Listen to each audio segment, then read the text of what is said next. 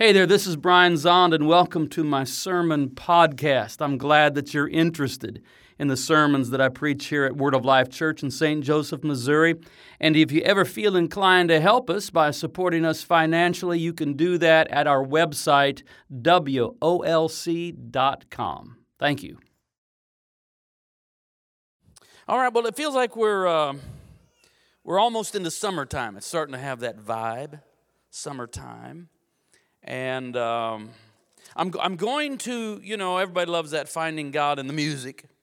And I always do it in August, but I'm going to be gone some in August, so I'm going to move it up to July.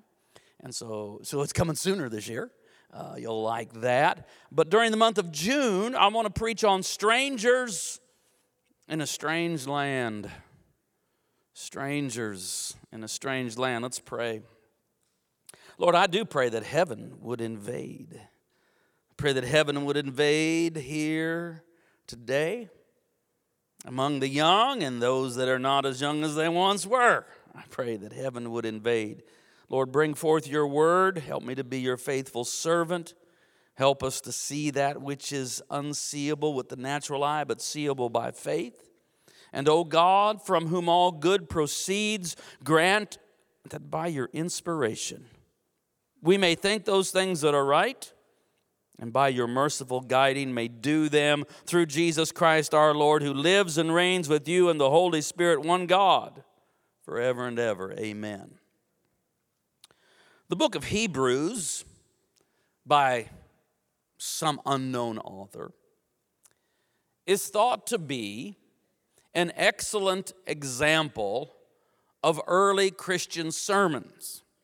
In other words, it's thought to be basically a sermon that is typical of the sermons of the early church that made it into the canon of the New Testament. And as such, it is a prime example of how early Christians drew upon the Old Testament. Of course, for the early Christians, the Old Testament was simply the Bible. It was the only scriptures they had, but they read the Hebrew Bible as now fully revealed in the light of Jesus Christ, the Messiah. Now, probably the most famous chapter in the book of Hebrews is Hebrews chapter 11. This is the chapter that begins, "Now faith is the substance of things hoped for, the evidence of things not seen." Faith is the substance of things hoped for, evidence of things not seen. It reminds me of the scripture reading we just heard today.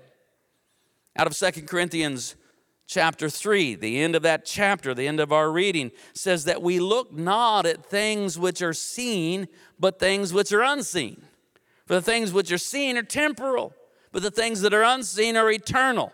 How do you look at things that are unseen? It's paradoxical. How do you do that? Well, now faith is the substance of things hoped for, the evidence of things not seen. So this is a chapter about faith, the life of faith, and then the chapter goes through some of the highlights of the great heroes of those that lived the life of faith in what we call the Old Testament. It's going to be a little coughing today. I just got a little cough today. In fact, I'm going to get some water and bring it up here. That's why I'm using this handheld, because there's nothing like coughing into one of those little mics that's right there. It's awful. All right, so we have in Hebrews 11 these, the preacher in Hebrews 11 sets forth these heroes. Abel, Enoch, Abraham, Noah, skip Noah, Abel, Enoch, Noah, Abraham, Moses, etc. Because these people saw by faith and then oriented their life to walk by faith, they became exiles and strangers on the earth. Hebrews 11. They confessed that they were strangers and exiles on earth. For people who speak this way, make it clear that they are seeking a homeland. For here we have no enduring city, but we are looking for the city that is to come. I want to return one more time to this dream that I've been telling you about that I had last month. That it seems like a significant dream and helped me anyway. I dreamed that I was in this big city somewhere. Kind of felt like Barcelona, maybe it was. But that's not the point. It was just some city, and I was beholding the cityscape before me. There were the buildings, and the shops, and the restaurants, the streets, the avenues, the cars, the pedestrians. It was just a city. Not a perfect city, but a good city. And there it was before me, and suddenly there were these sirens going off. Sirens that caught everyone's attention, and everyone in my dream knew what the sirens meant. They knew that it meant kingdom come. Parousia. The appearing of the Lord. The arrival of that for which we've waited. And then as the sirens were going off, I was looking at the cityscape, and it seemed as if the scene that I was seeing was made of fabric, and it was being torn away. It was being torn apart, revealing behind it another city, not altogether different, but so much more substantial, that it was enduring. That suddenly I realized that what I had seen all my life and thought was so eternal and enduring and reality itself was actually only a thin, faded fabric compared to that which is to be revealed. I had that dream, and it seems to set up this sermon. Those who see by faith and walk by faith necessarily have a fraught relationship with this world, this age that we inhabit. On the one hand, we're not trying to flee or escape God's good earth. This is our home. I mean, I don't know how many times I thought being in those national parks, Grand Teton and Yellowstone last week, this is good. God has done good. This is good creation. And so the blessed hope is not that we're going, but that Christ is coming. And so there is a sense in which we are at home here.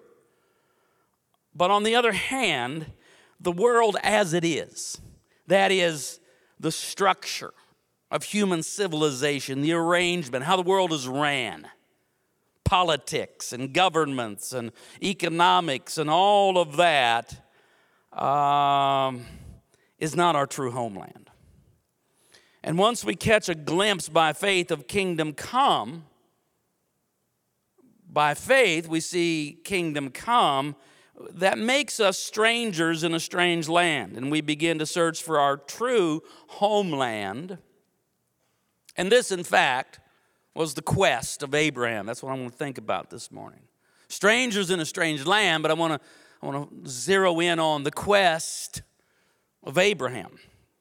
Hebrews 11 verse 8, by faith, Abraham obeyed when he was called to set out for a place that he was to receive as an inheritance.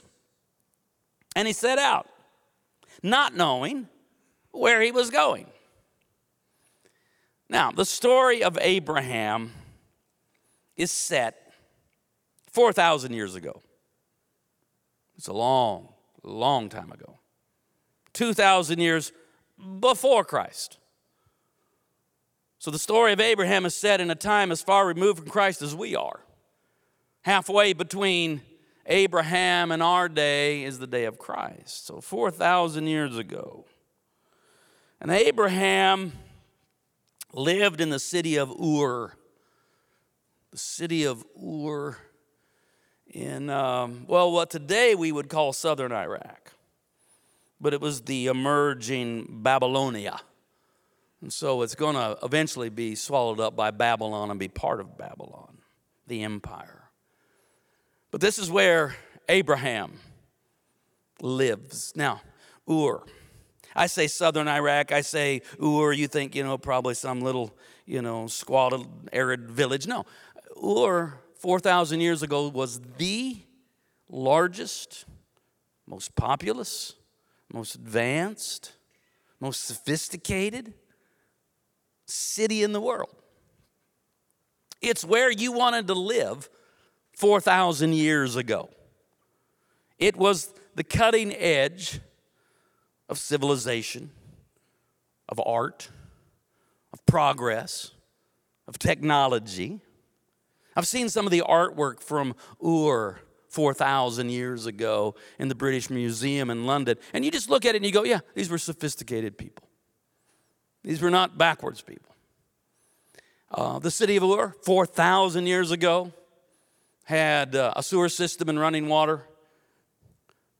I'm all for that. And so this is where Abraham lives. He lives in a place where probably the Urites said, we're number one. This is the place to be. They were on top. Now, according to Jewish tradition, Abraham's father, Terah, was a crafter of idols. That Abraham's father was one who made idols. Of course, Ur belongs to the Gentile world that is completely worshiping their various pantheons of gods and goddesses. They have their idols to serve that end. The chief god of Ur was Sin Nana, the moon god. And it's a god that has to do with the repetition of life and the cycles of life. That life is kind of a circle. That which has been is what will be. That which is done is what will be done. There's nothing new under the sun, as the preacher says in Ecclesiastes. That's sort of centered with the moon god of Ur. And the tradition, at least among the Jewish people, is that Abraham's father was a crafter of idols. We are told, though, in the book of Joshua, that in fact Abraham worshiped the gods of his fathers. I mean, why would he worship anything else? He's just born into this world. He is probably in his own mind lucky enough to have been born in the greatest place on earth, the wealthiest, the richest, the most advanced, the most mightiest military and all of that. And he worships the gods that all of the people of Ur, including his own ancestry, worships. But then a voice called to him. And this was not a voice coming from one of the idols in his father's workshop. This was the voice of the one who is the I am who I am. I mean, Abraham is going to become the father of monotheism, the worship of one God. But it begins when he's in Ur, still worshiping the many gods of the Gentile pantheon. And somehow that God, the true God, the living God, breaks through all of that. And he calls Abraham to do something absurd, daring, bold, reckless, ridiculous. Abraham, I want you to leave this place. Yeah, but it's the best place. I want you to leave it. I'm going to send you to another place. A place that in eons to come I will give. But you're just going to go sort of be a pilgrim. Just see it. I want you to go to this place that ultimately I'll give you. Where is it? I'm not going to tell you yet. Just start moving west. Just head west, and you'll find it as you walk it. Just head west. By the way, this is the first westward migration in the story the Bible tells. Everything up to now has been east of Eden, east into the land of Nod, east into the plains of Shinar where they built the Tower of Babylon. Now for the first time, there's a change. There's a repentance, a new direction. And there's a westward move. And Abraham begins to move in a new direction.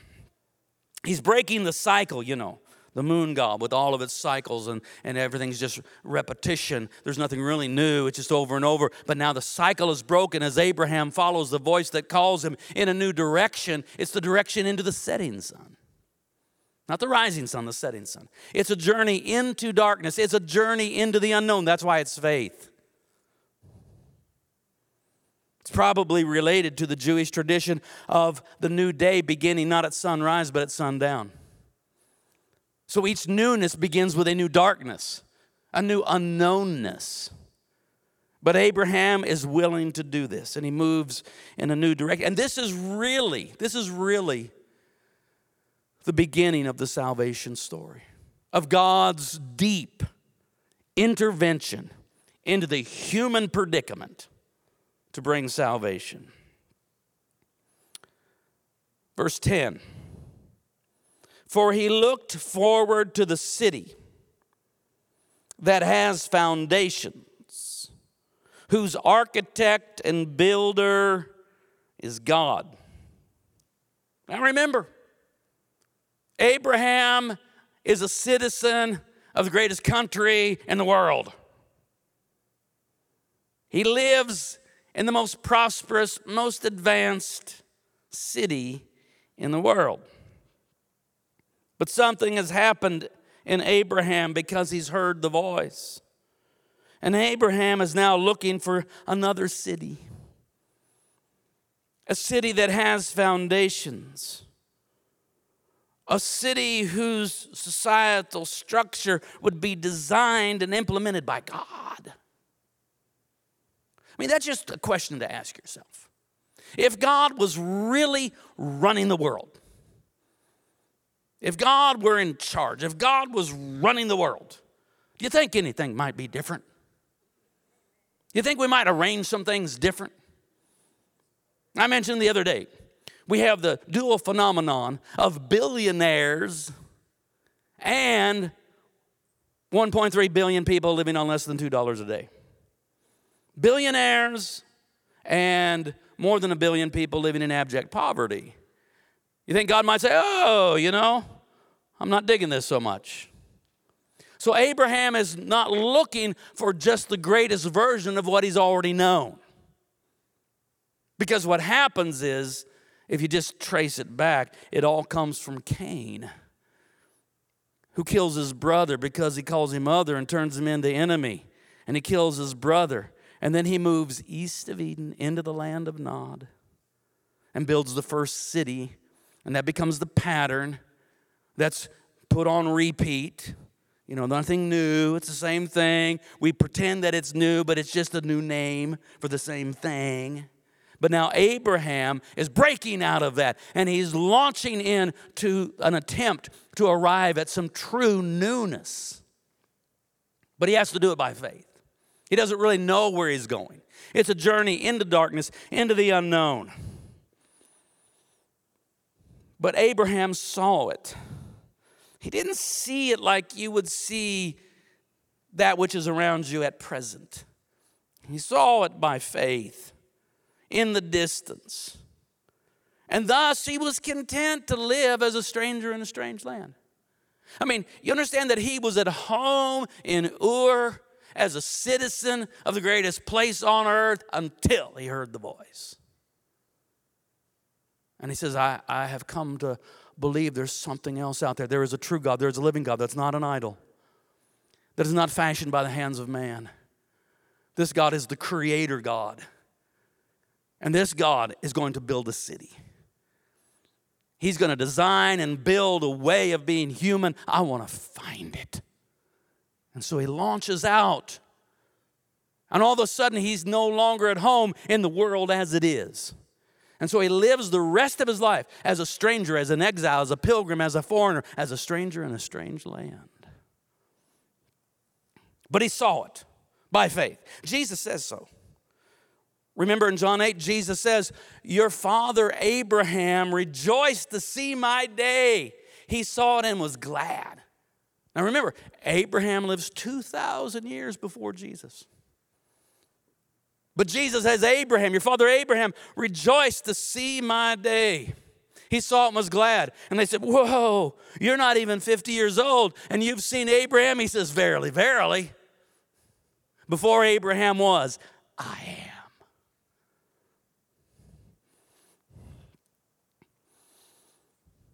So that at least informs us who the one who builds the city of God is. His name is Jesus. Now, Abraham wasn't trying to change the world. Abraham and Sarah, because we got to talk about Sarah. Abraham and Sarah they weren't trying to change the world, you understand? They're just living in their tents as strangers in a strange land.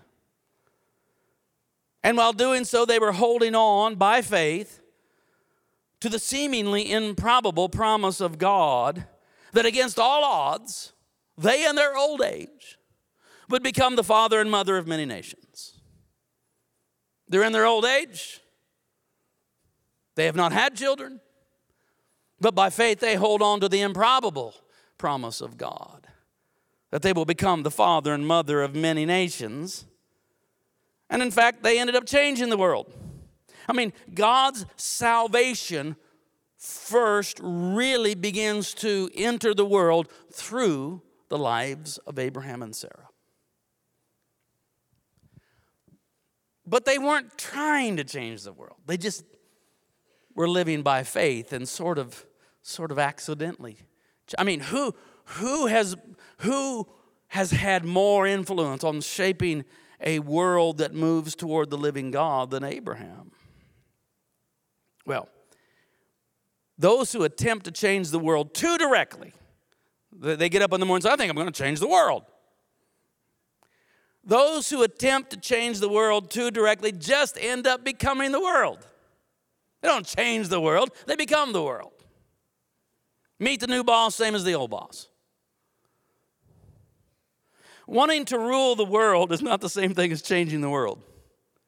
Wanting to have your way is not really changing the world. It's just changing the name of the boss. Meet the new boss, same as the old boss. Everybody wants to rule the world. I got all kinds of songs I can work with here. The people of the faith of Abraham changed the world while not becoming the world. You know, I had a dream many years ago about being in New York City looking for the faith of Abraham and then finding Abraham in a used bookstore and had a conversation with him. But the people who live according to the faith of Abraham change the world indirectly by simply being a people of faith while not becoming the world. Those who actually change the world must first be willing to be strangers in a strange land. I mean, if you don't want to be somewhat strange in the world as it is, then just go live in Ur. Because we do make some strange claims. And we're sort of unabashed about making our strange claims. That in fact Jesus is Lord. And that there is a new kingdom that is coming. That is, one sense it's present and we live as citizens of it right now. Sort of expatriate citizens, colonists of this kingdom that comes from the heavens. But that it will come. And we make that claim boldly. Those who attempt, though, to change the world by the ways of the world just become the world. We're called to something else. You see, those who live by faith, and you understand we're called to live by faith, right? Those who live by faith see what everyone else sees, but they see more than that. Faith is not a blindness. I mean, we're not blind to the realities of the problems of this age. Along with everyone else, we see that the world is not right, that it's deeply broken. That much of the world is arranged around what we're called not to love. Love not the world nor the things of the world, for all that is in the world, the lust of the flesh, the pride of life, the lust of the eyes, the pride of life, is not from the Father, but is from the world, and the world is passing away because it's temporal, with its lust thereof. We see that the world isn't right, and we even have some inclination towards what's wrong with it, that it's mostly the system itself. I'm not talking about every person. I'm talking about the system itself is energized by greed. That's what makes the world go round, the broken world. And that's why it tramples so many people under its feet and brings so much sorrow and injustice, because it's fueled by pride and greed largely. So along with everyone else, we see that the world is not right and that it is deeply broken, but we don't despair because we confess that Jesus is the Savior of the world. I believe the world will be saved. I'm not giving up on the world. I'm not a cynic. I'm not a pessimist. I'm not despairing. Why? Oh, well, God did not send his son into the world to condemn the world. If all God was going to do was condemn the world, didn't need to send his son to do that. Just any old, mean-spirited prophet could handle that. Just get one of those minor prophets, get Obadiah. He'll come condemn the world for you. No, God sent his son. God so loved the world that he gave his only begotten son, that whoever believes on him might not perish but have everlasting life. God did not send his son into the world to condemn the world, but that the world through him might be saved. So I'm not a pessimist. I'm not despairing. I'm not a cynic. The world will be saved because Jesus is the Savior of the world. And by faith, we see the city whose architect and builder is God. Behind that faded fabric that for a moment may look like it's very real, very substantial, and all there is or can be, I have come to understand that behind that faded fabric is the real thing. The enduring city. The city that is glorious. The city that is for earth, but it comes from the heavens.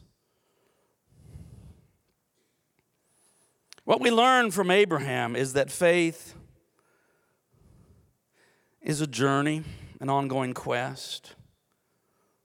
And after Abraham and Sarah left Ur, they lived in tents for the rest of their life. I don't mind a little camping now and then. But I don't want to live in a tent the rest of my life. And I can promise you, Perry absolutely does not want to live in a tent the rest of her life. Remember, they come from a sophisticated, advanced, prosperous city. They've paid off their mortgage. They've got a nice house. And now they live the rest of their lives in tents. It's one of Abraham's ways of testifying, I still haven't found what I'm looking for. Because he's staying on the move. He could have gone back. Could have gone back and got one of those nice houses back there in Ur, but he doesn't. He stays in the promised land that he doesn't own a piece of it. But he's just, as a sojourner, as a pilgrim, he's walking through the length and breadth of that promised land, living in tents, holding on to the promise of God. He could have gone back. That's what it says in verse 13. All of these died in faith without receiving the promises. This is talking about the patriarchs, Abraham, Isaac, Jacob, their families. All of these died in faith without having received the promises, but from a distance they saw and greeted them. They confessed that they were strangers and foreigners on the earth. For people who speak in this way make it clear that they are seeking a homeland. If they had been thinking of the land that they had left behind, they would have had opportunity to return. But as it is, they desire a better country. That is a heavenly one, not one in heaven, but one that comes from heaven. The one that's designed by the God of the heavens for the earth. Therefore, God is not ashamed to be called their God. Indeed, he has prepared a city for them. Amen. Well, until the sirens sound in my dream, or the trumpet blows, as we read in Scripture, we keep seeking the city of God. We stay on the move, even as we get older. I like having all these young people in here today. I like their energy. I like all their whoos. I like that. Give me one. Woo! Woo! There you go. See, I like that. I like that. I began following Jesus in earnest. I mean, I'm following Jesus when I was 15. That's pretty young. Donna, you remember? You were about the same age, about 15, and we're following Jesus. And I believe in that. But there's also something about getting older and still following Jesus and pressing on. I mean, we stay on the move even as we don't get to retire from seeking God. I mean, we learned that from Abraham and Sarah. So in one sense, our theology should be tent-like. We need tent theology. Foldable, flexible, portable, movable.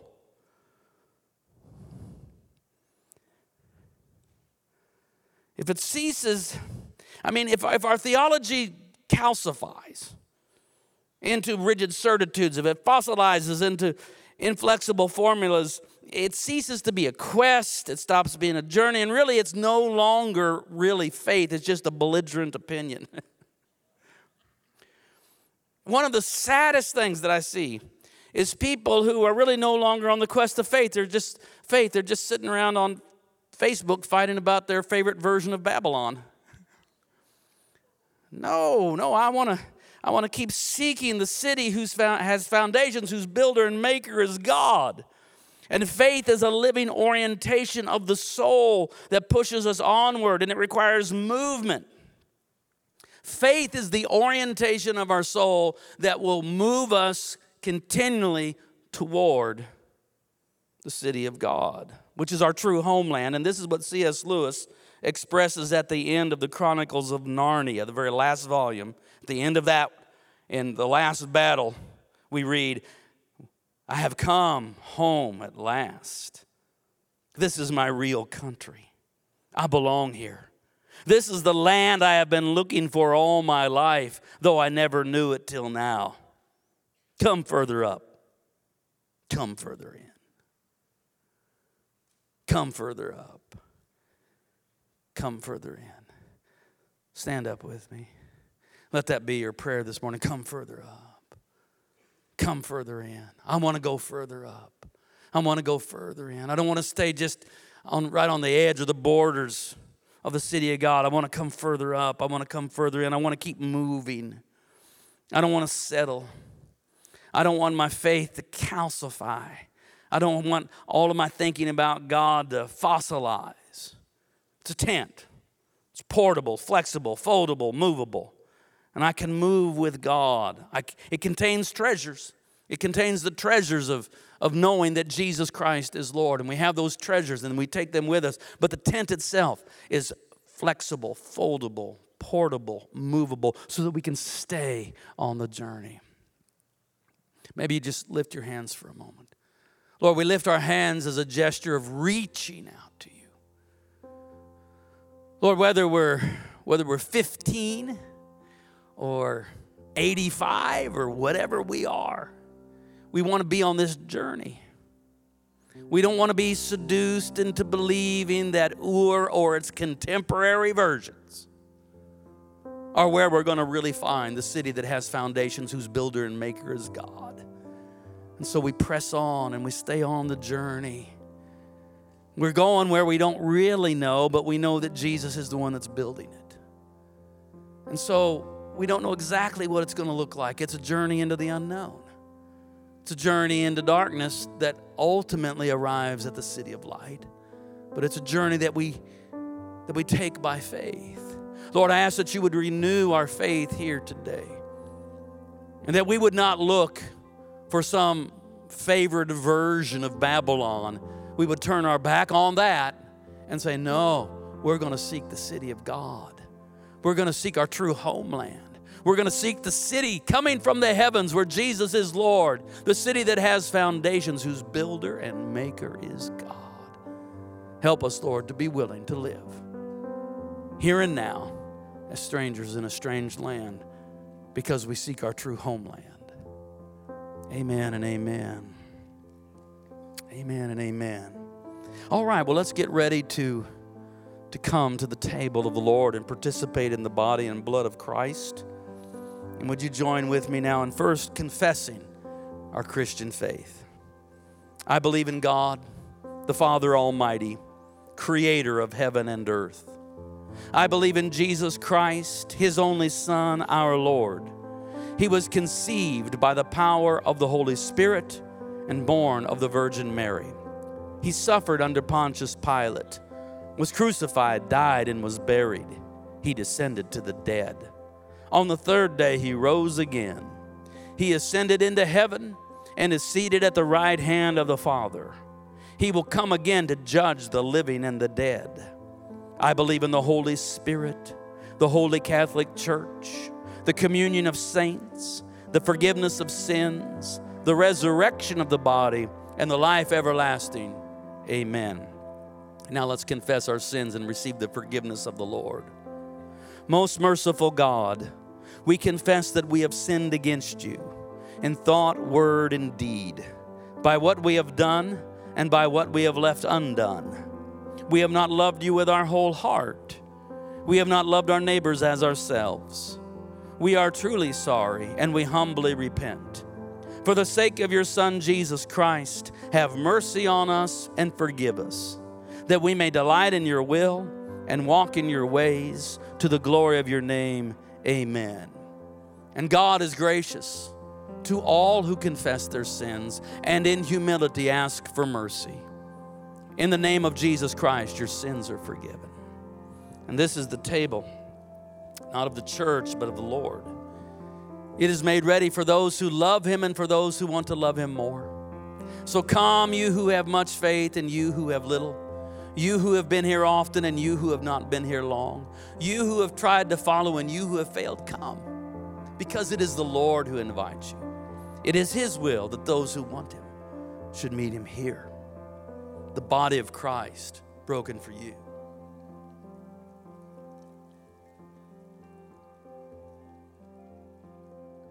The blood of Christ shed for you.